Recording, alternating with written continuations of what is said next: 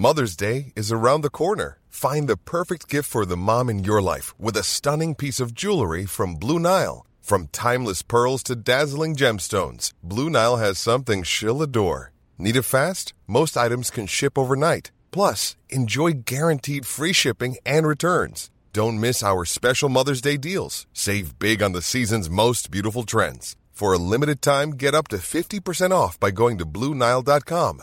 That's BlueNile.com. Even on a budget, quality is non-negotiable. That's why Quince is the place to score high-end essentials at 50 to 80% less than similar brands. Get your hands on buttery soft cashmere sweaters from just $60, Italian leather jackets, and so much more. And the best part about Quince, they exclusively partner with factories committed to safe, ethical, and responsible manufacturing. Elevate your style without the elevated price tag with Quince. Go to quince.com/upgrade for free shipping and 365-day returns. It's really interesting to hear somebody that's coming with such a different cultural landscape, man. I mean, when I was growing up, I looked over my shoulder left and right, and there weren't no other black people with me. I mean, it was a trip. I always embraced being individual. I was always the freak on the block. Joining the Dots is a podcast from the makers of Huck Magazine, brought to you in association with Size. Huck Magazine is a publication that since 2004 has told stories from the fringes. It's about activists and artists of every creed and colour. And here at Joining the Dots, we meet the creators of those cultures, finding out what draws us together in an increasingly chaotic age. Cosima is a 23-year-old vocalist from Peckham, South London's rapidly changing inner city manor. Cosima makes beautiful, soulful music that defies expectations and confounds easy categories, especially for a young mixed-race girl from Peckham. Signed to Noble independent label Island Records, Cosima sits at the heart of a musical heritage that reaches from the Caribbean to London, via Germany and beyond. We sat down together at my home in West London and spoke about where we have been, where we are now, and where we just might go. I'm Don Letts, and welcome to Joining the Dots, a series of podcasts where I meet a generation of people creating culture in their own image. It's a constellation of stories that cuts across time, space, and genres.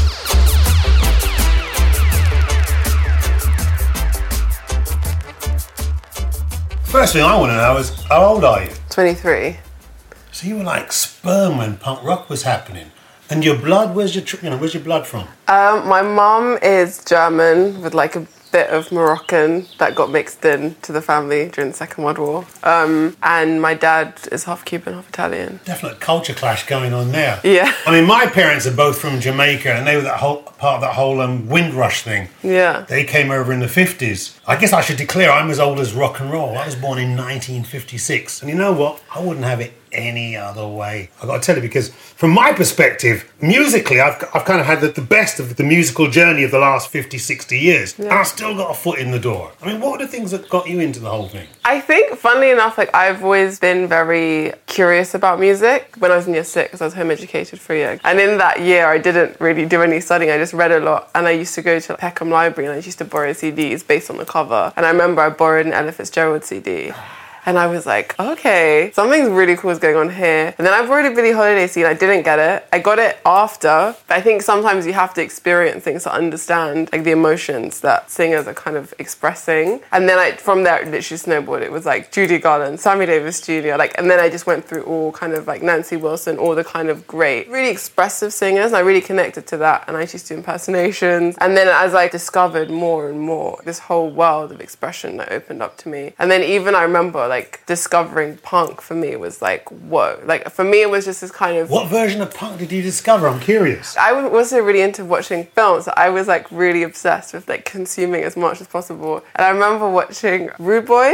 Yeah, I remember watching that and being like, I really liked something about this. Because I think for me as well, it was kind of being from where I was from. Like I grew up in Peckham, but it was kind of, I was looking for an expression of where I was from, but in a way that I can understand. Like in a way that wasn't necessarily like... When you say where you were from, where did you think you were from? I was just like a girl from staying in Peckham, so I was just kind of very... But did you identify as British? Identified as British, and specifically as London, because I think London can be anything. It's kind of, there's so many people that settled here and built lives here. It's kind of being from London, you take in all of those different things. You take in those relationships. I think it's so different to my upbringing, because when I was growing up, I'm literally first generation British born black. And I guess that kind of rolls off the tongue now, right? Yeah. But back then, trust me, confusing concept. Because Yeah. there weren't no real social experiment for, what was going on. And I'd say that, I didn't feel comfortable with the whole black and British thing until much later. I'm talking about like maybe late 80s when Soul to Soul came on the scene. Yeah. But before that, black and British, I didn't know what it was. I mean, for a while we kind of looked to America, but we obviously weren't American. We looked to Jamaica, and we were of Jamaica, but we weren't Jamaican.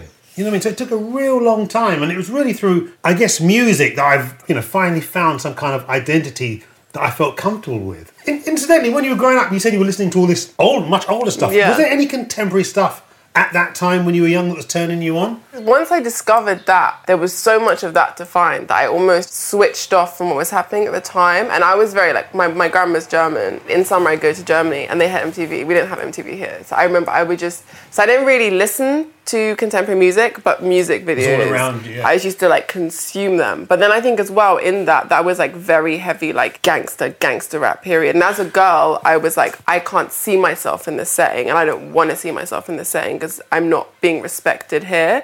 And it took me a long time to come back to rap, figure out what's Prophets and stuff, and be like, oh shit, there is a version of rap that I can engage with. Macho shit. Yeah. Tell me about it. Yeah. Because I remember just being like, ugh. I tell you, I'm having such a hard time relating to your point of entry. Because I was there when rap started in 80, 81, and then evolved into all the gangster rap stuff. And I'm just literally trying to get my head around. I mean, you saying you came in and MTV was all around you. I was there for the birth of MTV. Yeah. I'll tell you a funny thing about MTV. So I'm making all the videos for The Clash, right? I get a phone call from MTV. And they're like, oh, Don Lex, you make the videos for The Clash. Come in, we wanted an interview. So I go into MTV. This is, I think, 80 or 81. And they're all looking at me funny. I'm like, what the shit? Do I smell or something? Anyway, I get ushered into this small room, and this guy comes down and says, listen, Don, this is really embarrassing, but we can't do the interview at this time. And I'm like, why? What's the problem? We didn't realise you were black. And the guy told me that to my goddamn face.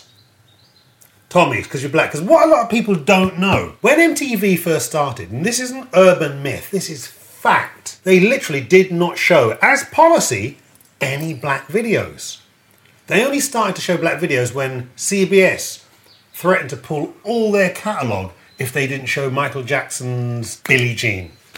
But before that, MTV was built on kind of right-wing white video. Well, they weren't right-wing white videos, but their policy was almost like a right-wing thing. And I think Bowie famously took out a page ad in the New York Times railing against it.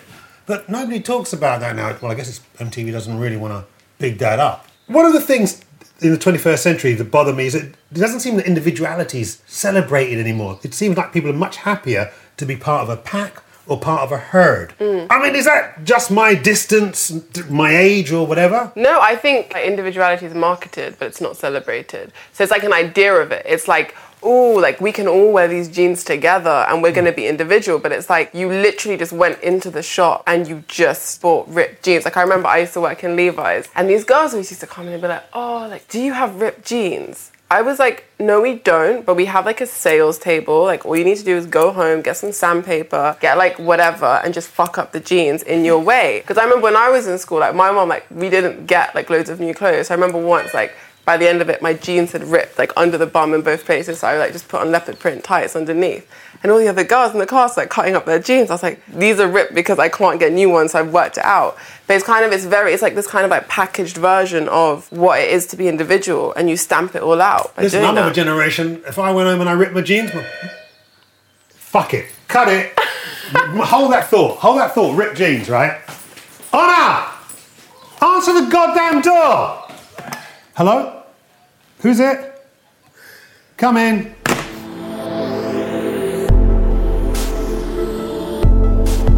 You're listening to Joining the Dots, brought to you by Spaces in Between, in association with Size. Delivery, a book. Oh. It's a book. Are we rolling? Yeah. No, I just had to pick up a delivery. Look, it's a book. It's called For the Love of London. Oh, that's and I time. wrote a page or a couple of pages for this book because I don't like you. I'm London born and bred. And I've got to tell you, ultimately, I do. With all the good and bad, I do love this city. I've got to say, I'm very much a product of it. And I've been around the world a few times, and ultimately, I always want to come back here. And I think, ultimately, it's driven by its creativity, which from my perspective is driven by the whole multicultural thing. Yeah. Do you know what I mean? I think that's what makes this city exciting. And I actually think that it's by embracing the whole multicultural thing that will make this country great again. Not this Brexit shit. Yeah. Don't get me started on the politics. Where were we? Ripped clothes. Ripped jeans. If I went home in ripped clothes, my parents would beat me, I tell you. I jokingly tell tourists nowadays that I'm what London looks like. Do you know what I mean? Because I do feel that this whole multicultural thing that really excites me has been driven through music and culture. And I've seen music and culture do more for bringing people together than politics, school, or religion. And then out of this mix comes all this creativity. And that's what makes this city great. It ain't green sleeves. It ain't the goddamn Queen. It ain't even the Beatles. Enough respect, because I was a big fan. But it's all this creativity that comes out of this cultural exchange that is really driven by understanding our differences. Exactly. If that makes any sense. Accepting and celebrating them. Yeah. And I think something for me that's changed is the space to be creative. It's like in, say for example, like in West Way to the World, and you're talking about squats. There are like young people now, we don't necessarily have places where we can do that, where we can not think about money all the time. You know what? I'm so glad you mentioned that, because sometimes when I'm doing talks and things and it's not such a relaxed situation, I kind of rail against the youth for being conservative and all the rest of it and not being angry enough. But then, in all honesty, they can't afford to be creative. They can't afford to be rebellious, because 24/7 is all about paying the rent and surviving. Yeah. I mean, how creative or rebellious are you going to be if you're living with your goddamn mum and she's doing your washing up? The economic situation, particularly in London, has had a detrimental fact on the creativity Absolutely. of this city, and especially of the young people. And we've got to address that, because when I walk around London now, all I see is chrome and glass and a city that's screaming, if you ain't got no money, fuck off. Yeah. And I do wonder how far that's going to go, because, all the people that help to run this city, they're kind of getting pushed to the outskirts. And all they're doing is coming in and servicing the well-heeled. And they can't join the party. Yeah. And I'm wondering at what point are they going to put their hands up and say, I'm as mad as hell and I ain't going to take this shit no more. Because I think for a long time, for me as well, it's like, what's the point when you actually just say, fuck you, we can't afford this, but we're going to be angry in a different way. And it's almost like... Can I put my hand up and say, London, we're past the breaking point. Yeah, because... Way past it. I think we've been past it the whole of the 21st century. I mean, look at how they've treated young people and all the things that they're chipping away. And I don't want to get too political here, but we're talking politics with a small p here. Yeah. It's things that affect me and you directly, and a man on the street. Big P politics, I'll leave that to the next man. But, people have got to get off their asses and get involved, man, and take control of their lives. That's why punk happened. But punk came out of social, economic and political crisis. Lucky for me, I had the whole reggae thing to kind of ease my pain and express myself. But my white mates weren't so lucky. So they came up with this soundtrack that was relevant to their situation, of the people, for the people, by the people. And it changed their lives, because before that, it was a bit like, what was my brethren, Johnny Rotten, as he was known then. He did this song, Anarchy, No Future. And it really felt like you had no future unless you did something about it. And I guess what really came out of that whole thing was the whole DIY thing. Do it yourself. Exactly. Yeah. Which I actually see elements of all around me, right through to grime. Yeah. You know what I mean? I guess the one good thing about the 21st century is affordable technology and the digital age, which is kind of a double-edged sword. Yeah. Because it seems to me that if you do have a good idea and you're motivated, you can actually express yourself. It almost feels like technology's evolved at a more rapid pace than human beings have. For me now, when I'm researching for music videos, I can't just go online and look at images, because then I'm just going online and copying images that I'm seeing. Like, I have to take it outside of the computer first. Like, I need to go to a reference library and I need to look at work. I need to go to an art gallery. I need to actually watch the film. Cross-reference it. Because you have, exactly. And it's like, you now have the technology to do it, but it's almost like even education hasn't evolved. Like, instead of sitting in front of a fucking computer teaching kids how to make a spreadsheet, teach them how to find what they need to, empower and to identify the truth.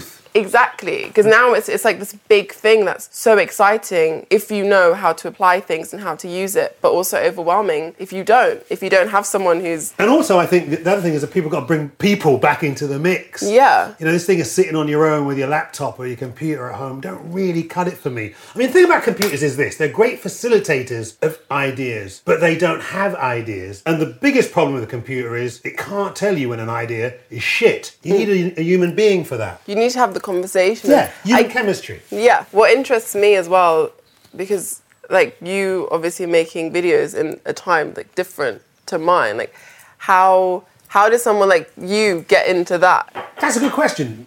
Because I tell you one thing, the idea of a black man being a film director or getting into film when I was growing up, ridiculous. My sort of gateway into an alternative world happened, like a seminal moment. I'm at school and this rumour goes around, I'm 14 years old. Some band is playing at the Young Vic in Waterloo. So me and my brethren were like, all right, and Whitebridge, and I've got to say, when I was at Archbishop Tennyson's for 3 years, I was the only black man there. That's crazy. Oh, we're talking about character building stuff. So we go to the Young Vic to see this band. Turns out it's The Who. Do you know who The Who are? Yes, I do. Well, The Who, Ben and The Who now, different things. Anyway, it's the goddamn Who doing a full production rehearsal. That means dry ice, lasers, Townsend doing the windmills, and I'm 14 feet away from these guys. And that was it. Fucked my whole life. Because from that moment, kind of just showed me a gateway to another world that wasn't previously available to me, and still wasn't. That's what music did for me. And I tell you what, though, from that moment till this, music has never let me down.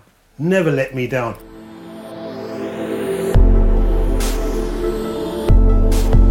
You're listening to Joining the Dots, brought to you by Spaces in Between, in association with Size.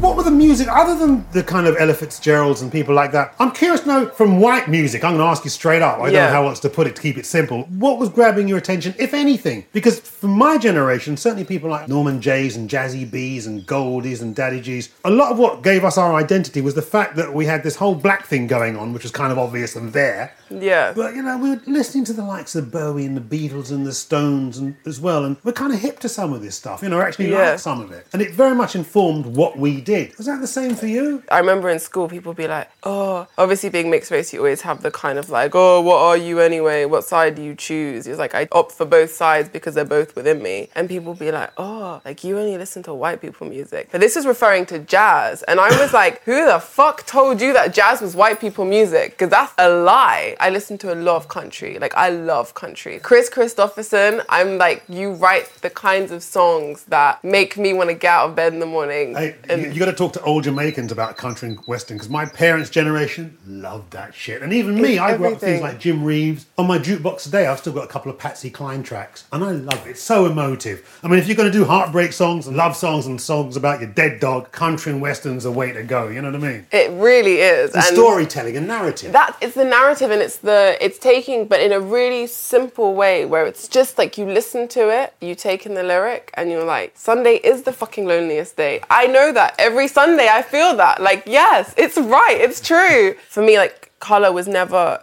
a big thing, because I look at my mum, I love my mum, she does everything for me. I look at pictures of my dad, yeah, I look like him. So I wasn't really aware of the fact that I was a specific thing until someone was like, why don't you want to colour yourself in? And I'm like, because I just don't want to.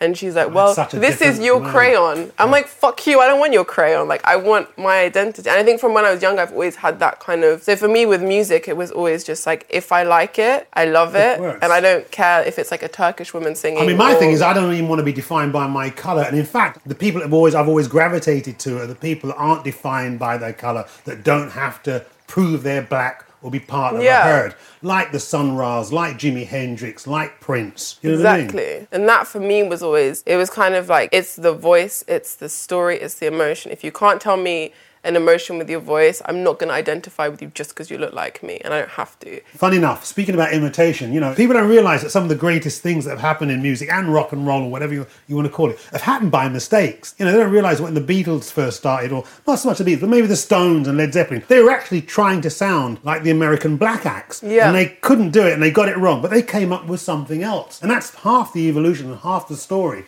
of modern pop music. I mean, reggae is based, the whole basing is a big part of my life. I mean, I'm obviously of Jamaican descent, because I had that coming in one here when I was growing up. But then I'd also hear things like, I don't know, my white mates are listening to Captain Beefheart and The Cream and Led Zeppelin. And for whatever reason, I don't know, those big guitar riffs, man, they kind of spoke. I don't know why, I can't vocalise it, I can't explain it. All I know is it spoke to me. I remember the first time I heard like Planet Caravan by Black Sabbath, I was like, fuck, all I want to do for the rest of my life is pretend I'm in Black Sabbath. And I think there is something about rock and roll, like at its purest form, where you just... Yeah, when it's good. I mean, there's a lot of rubbish out there. But there's a lot of rubbish black music too, you know what I mean? Let's be honest about it. And I really strongly identify with my black side because, I mean, it's here. Like, it's not going anywhere. You can it's see obvious. It. You don't need to go around proving it. Yeah. So for me, it was kind of like I always was going to do something that was soulful because I don't make music unless I have to. I don't write a song if I don't have something I need to say. Yeah.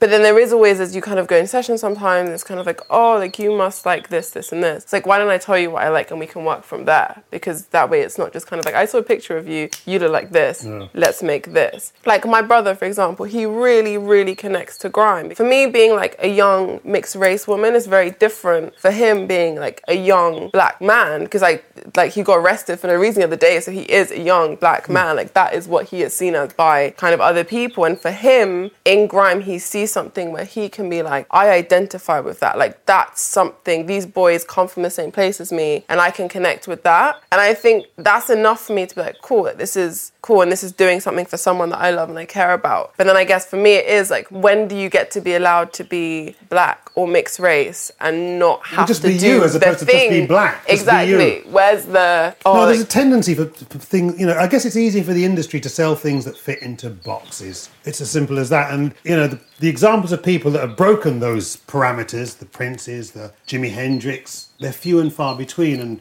I guess they're less comfortable with stuff like that, when in fact they should be picking up those people and celebrating them, putting them on pedestals, because we need people that are about breaking down barriers, not playing up to them, you know what I mean? Grime, it feels like a punk rock thing to me. Great platform, but they don't want to be limited by the whole macho braggadocious stuff. It's a great platform to start bringing in other elements. And I think actually right now it's starting to get interesting, because I'm hearing different subject matter. I'm hearing some melody in there, you know what I mean, to counterpoint. I do get fed up with people shouting at me all day long. And also, I'm a bit more in touch with my feminine side. I want to bring a bit more femininity into the whole thing, For me, it's really interesting because obviously, like when I was like reading like a Stormzy interview the other day, where these boys come from, like I come from the same place. Like I come from the same background, the same economic background. If I'm a statistic, I'm the same statistic as them. Because there will be another girl like me who is also from an estate somewhere who doesn't necessarily think, like she doesn't necessarily look at Patti Smith and think, fuck, yeah, I can do that too. I can go out, I can write poetry, I can say fuck you, I can do whatever the hell I want. She won't necessarily think that. But unless there's other women who are there for them to see and to see themselves in, who aren't just doing the one thing, which is cool, but there's other ways of being a young woman, there's other ways of being like a young black woman, there's other ways of being a young person. I think it's really important that we have those people visible, because otherwise how the fuck are you going to get inspired, and how are you going to get the next round of girls or the next round of boys who are going to kick down doors? Normally, being a little extra can be a bit much. But when it comes to healthcare, it pays to be extra. And United Healthcare makes it easy with Health Protector Guard fixed indemnity insurance plans. Underwritten by Golden Rule Insurance Company, they supplement your primary plan, helping you manage out-of-pocket costs without the usual requirements and restrictions like deductibles and enrollment periods. So when it comes to covering your medical bills, you can feel good about being a little extra. Visit UH1.com to find the Health Protector Guard plan for you. When you're ready to pop the question, the last thing you want to do is second-guess the ring. At BlueNile.com, you can design a one-of-a-kind ring with the ease and convenience of shopping online. Choose your diamond and setting. When you find the one, you'll get it delivered right to your door. Go to BlueNile.com and use promo code LISTEN to get $50 off your purchase of $500 or more. That's code LISTEN at BlueNile.com for $50 off your purchase. BlueNile.com, code LISTEN. Hey, it's Paige DeSorbo from Giggly Squad. High quality fashion without the price tag. Say hello to Quince. I'm snagging high-end essentials like cozy cashmere sweaters, sleek leather jackets, fine jewelry, and so much more. With Quince being 50 to 80% less than similar brands. And they partner with factories that prioritize safe, ethical, and responsible manufacturing. I love that. Luxury quality within reach. Go to quince.com/style to get free shipping and 365-day returns on your next order. Quince.com/style.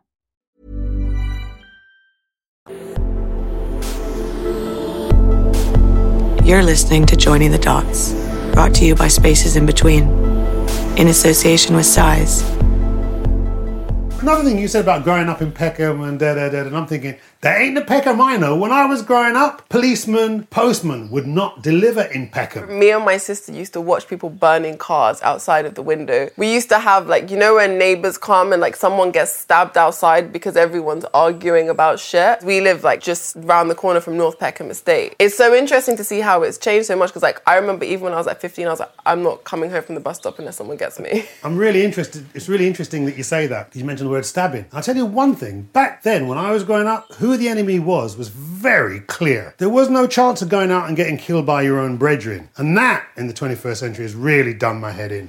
Say, for example, even just on an estate, like, you have poor white people, you have poor black people, you have poor Muslim people, you have everybody, and we're all kind of sitting here. But instead of being like, okay, this is shit for all of us, how do we uplift each other together? It's like, well, actually, I'm going to stab my brethren. Exactly, or like, this is what happened to me, so therefore, my pain is worse than your pain. But the bottom line is, we're all in fucking pain. So how do we stop that? Back in the mid-70s, when I was in the dole queue, there weren't no one queue for the white people and one queue for black people. We were in the same queue. And that's why I say we knew who the enemy was. Those last big riots where they were mashing up their own place. I mean, what the hell? You know what I mean? I mean, there's too much information for people to be that ignorant these days. I mean, that's what your laptop and your computers are for. Never mind how many hits and likes and bullshit you got. I'm going back to the technology thing, but amazing thing, but fucking wasted, man. Brown thing's a weird one, because back in the day, we were into our certain...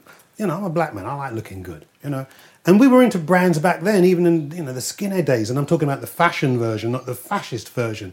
You know, we liked our Prince of Wales checks and Ben Sherman shirts. So the brand thing's always been there. Even some of my films in the last 10 years have been funded by brands. And I really had to double check myself because as an old school guy that's coming from punk rock, working with a brand is a bit like sucking the devil's dick. But I had to really check my relationship with the brands. And it seems to me that working with brands is almost a more honest relationship than working with record companies, forgive me guys, and TV stations. Because they hit the brands. They're kind of, what is it they call it? Cool by association. Where they'll fund my work and they'll say, okay, we don't want our logo all over it. We just want to be associated with you. And that kind of freedom I don't get from TV stations or record companies. How do you think Michelangelo afforded the paints to paint the Sistine Chapel? You know what I mean? So that relationship's there, and I think it's down to the artist whether he can maintain his integrity within that relationship. See, Island is a brand now, and I wouldn't call Island a brand, man. It's got lineage, it's got heritage. It does. It started by a man called Chris Blackwell, who I love, who had a lot of passion, who cared. It wasn't about taking money off people and making them stupid. It was about the upliftment of people through culture and music. You know, I wouldn't be standing before you today if it wasn't for people like Bob Marley. I mean, Bob was always going to make his way, but Chris helped facilitate that. The idea of Island as a brand, doesn't work for me.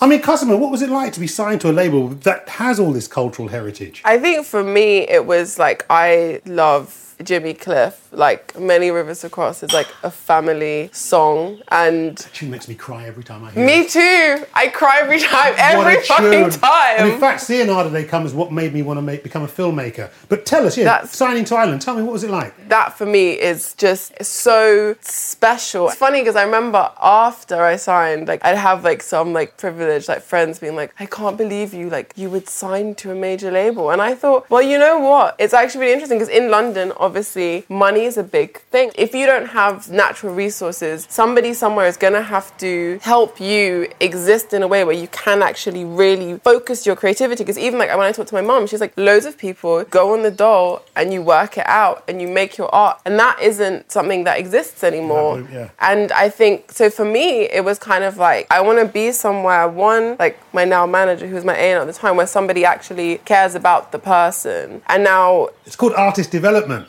Exactly. And I was given like an amazing period of time to really like be rebellious sometimes, to be like, fuck you all, I'm going to go and I'm going to be Black Sabbath, and to go and to try that and see what that feels like, to really experiment and to become an artist and to become the kind of artist who can say, no, I'm directing this video. And now I have a product manager and we sit down together and I'm like, I want to direct, like I want to do this. And she's like, cool, then we're going to find you a DOP and we're going to work this out. And I think that when more labels start doing that and giving people the authority over themselves, because I think especially as a woman who's taken in so much like damaging imagery and who's had to really undo so much kind of what's a woman, what does a woman look like, what does a woman do, what does a woman sound like, to undo all of that, like I don't just want to undo it and then give it to some other girl. Like, no, I want to put women into the world how I see them and how I want them to see themselves. So for me, it's been really special and like unusual thing. It's true, because it's funny, I'm thinking, oh man, it was hard growing up as a black man in predominantly a white world in the 70s. But as a black artist and a female artist, it's got to be doubly difficult for you. So if you're like one, then already if someone else has even seen like 3 other like girls who look like you somewhere, it's like, oh, there's so many of you, how does that feel? And you're like, well, there's literally like so many black guys making music. How do they feel? I don't know. They all collaborate with each other, so they must feel cool about that. It's really, because for me, it's always been like an expression. And obviously I've decided, like, you don't sign to a record label unless you're like, I want to make a career of this. And I think it's really important to be open about that. You want to connect with a lot of people and you want a lot of people to see your art. And I think for me, if I want to do that, then I want to do it in a way where I can empower other black girls, but also other girls, other people, other boys, other whoever. Because I basically work as a DIY artist. Like, if I do artwork, my artwork is me at a scanner, like putting it in.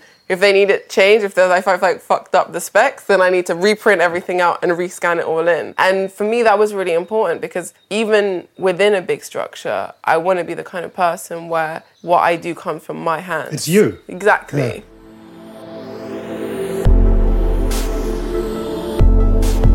You're listening to Joining the Dots, brought to you by Spaces in Between, in association with Size.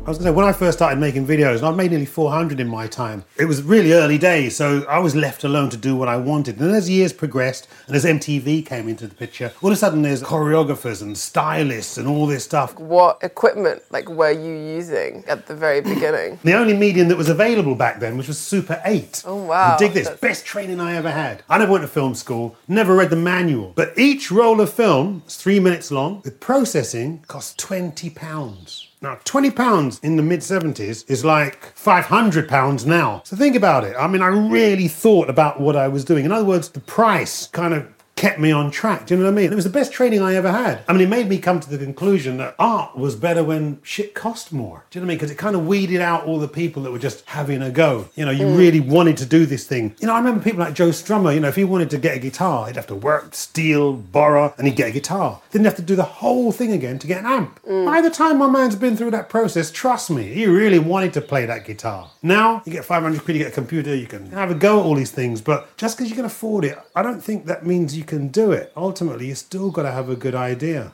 you know. I feel like in terms of equipment, everything is more available than ever. Yeah. Like, you can literally go on eBay, thing. Which is, it should technically, it should nightmare, though. like democratize the whole thing. But funnily enough, it's even like my friends who are like interning in fashion, like everything. It's like you have all of this stuff, but because again, it really comes down to the cost of everything and just the sheer amount of money that you need to have just to exist in London. There's a certain type of person who gets to be the most creative. And I think there is always like people like Byron who were very privileged and who made incredible things. Like, it doesn't really matter where you're from, but it does matter where you're from when you're from somewhere, and that means that it's more difficult for you to even scratch the surface or even be invited into the room. Because I think it's always been like that. It's always been difficult. And I think that's, even like with punk, that's what makes it so fucking exciting. It's like, even for me, like, I was many years too late. But when I discovered it, I was like, oh shit, I can do stuff. Like, I can say stuff and I can be angry. And maybe my anger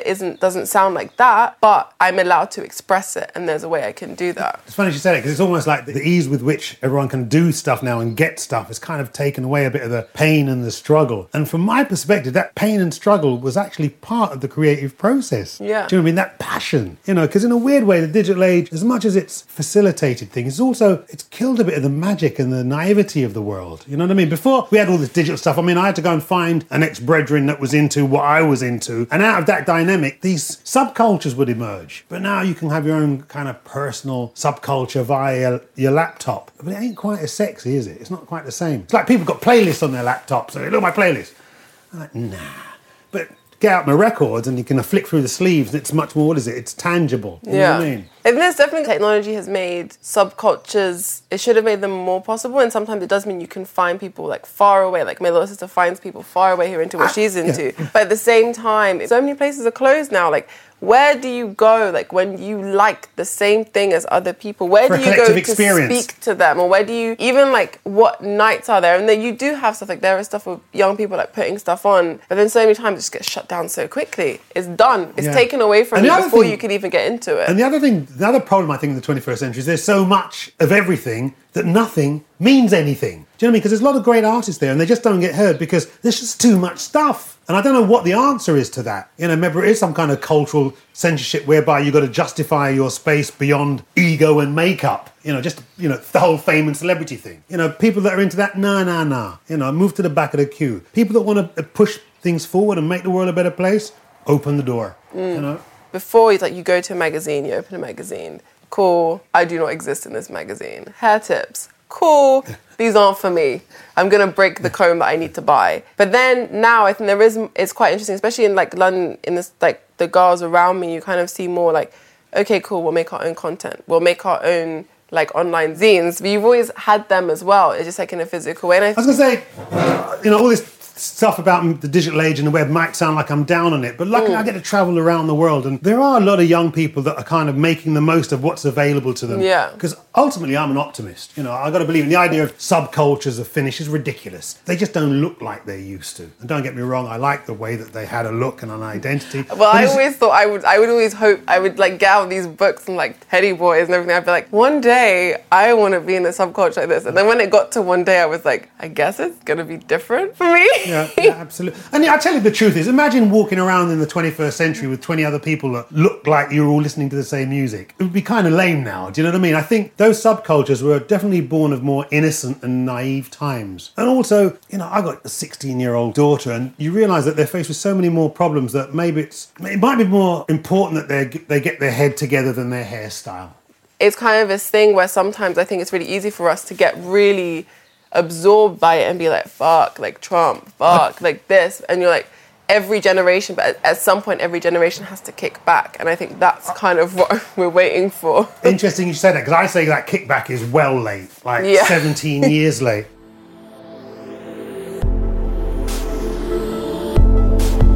You're listening to Joining the Dots, brought to you by Spaces in Between, in association with Size.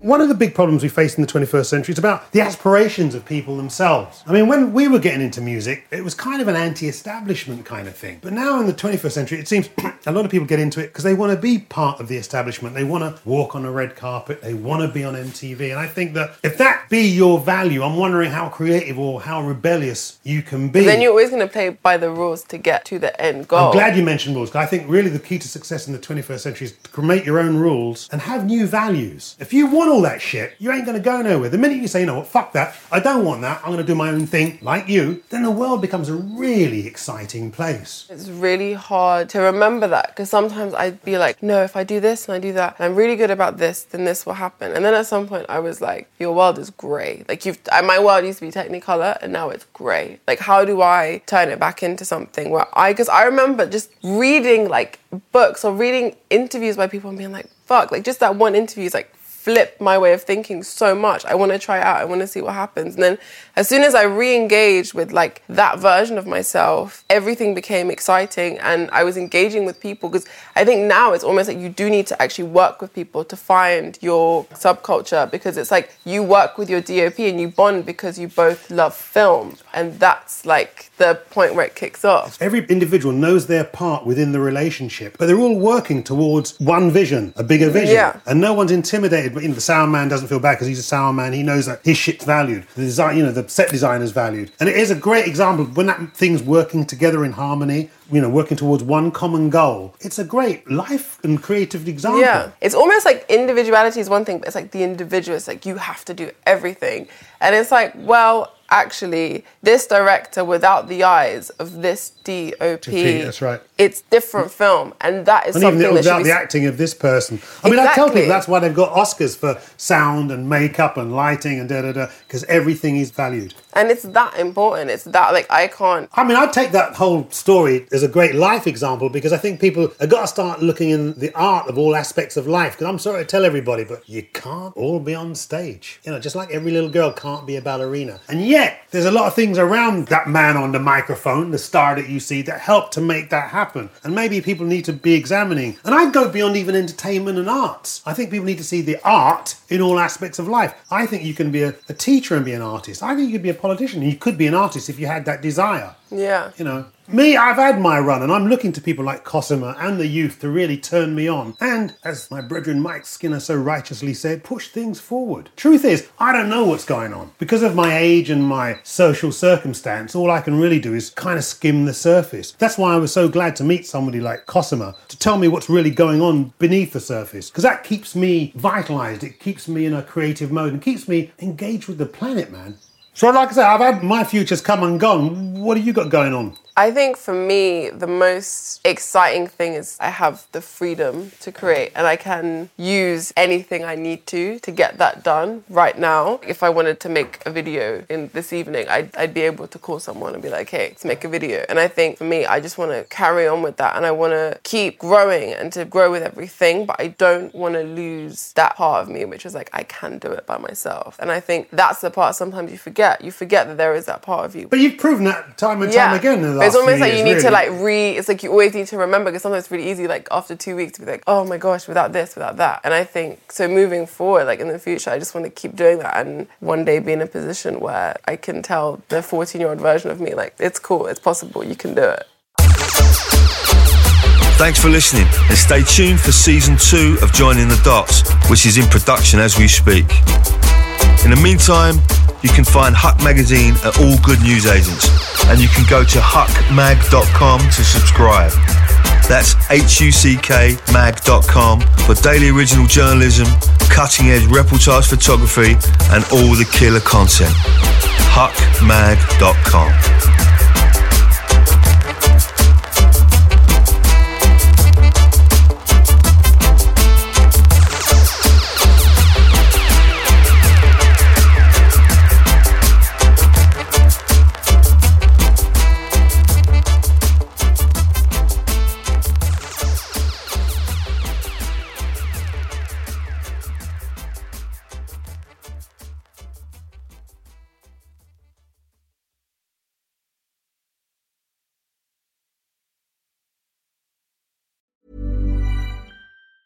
Planning for your next trip?